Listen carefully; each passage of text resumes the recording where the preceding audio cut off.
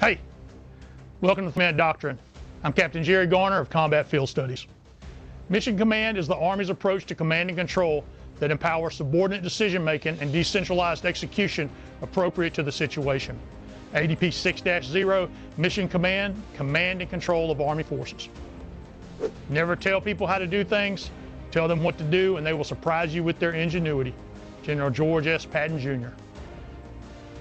The 7 principles of Mission Command are competence, mutual trust, shared understanding, commander's intent, mission orders, discipline initiative, and risk acceptance. Shared understanding. Are we speaking the same language here? Shared understanding of the situation, along with the flow of information to the lowest possible level, forms the basis for unity of effort and subordinates initiative.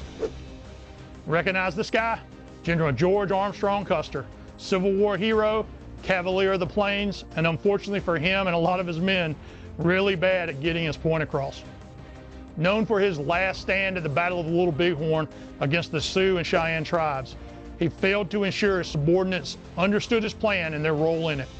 He did not get along well with several of his officers, including Major Reno and especially Captain Benteen.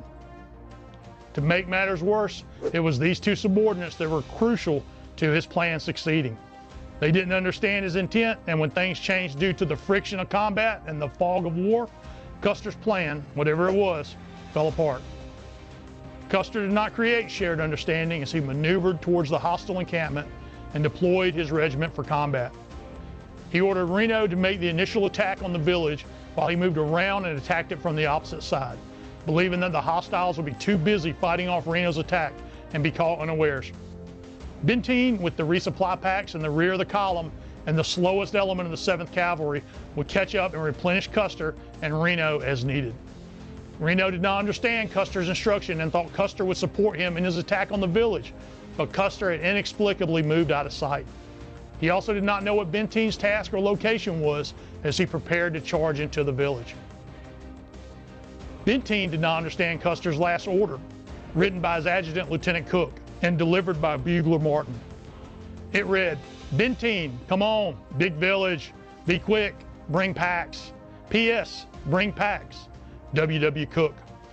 Plodding along the back with the slow-moving pack mules, Benteen was not sure what task Custer wanted him to accomplish, to be quick or to bring the packs. He couldn't move quickly and bring up the resupply, and besides, he didn't even know where Custer had gone. He looked to Bugler Martin, a native of Italy and whose real name was Martini, for some clarification, and Martin stared back at him blankly as his knowledge of English was minimal, like this. So Benteen stayed with Reno and made the best of it. Meanwhile, a few miles away, Custer's element was being wiped out to the last man. Shared understanding is perishable, and commanders and their subordinates must adequately communicate to maintain shared understanding of the situation, problems, and potential solutions.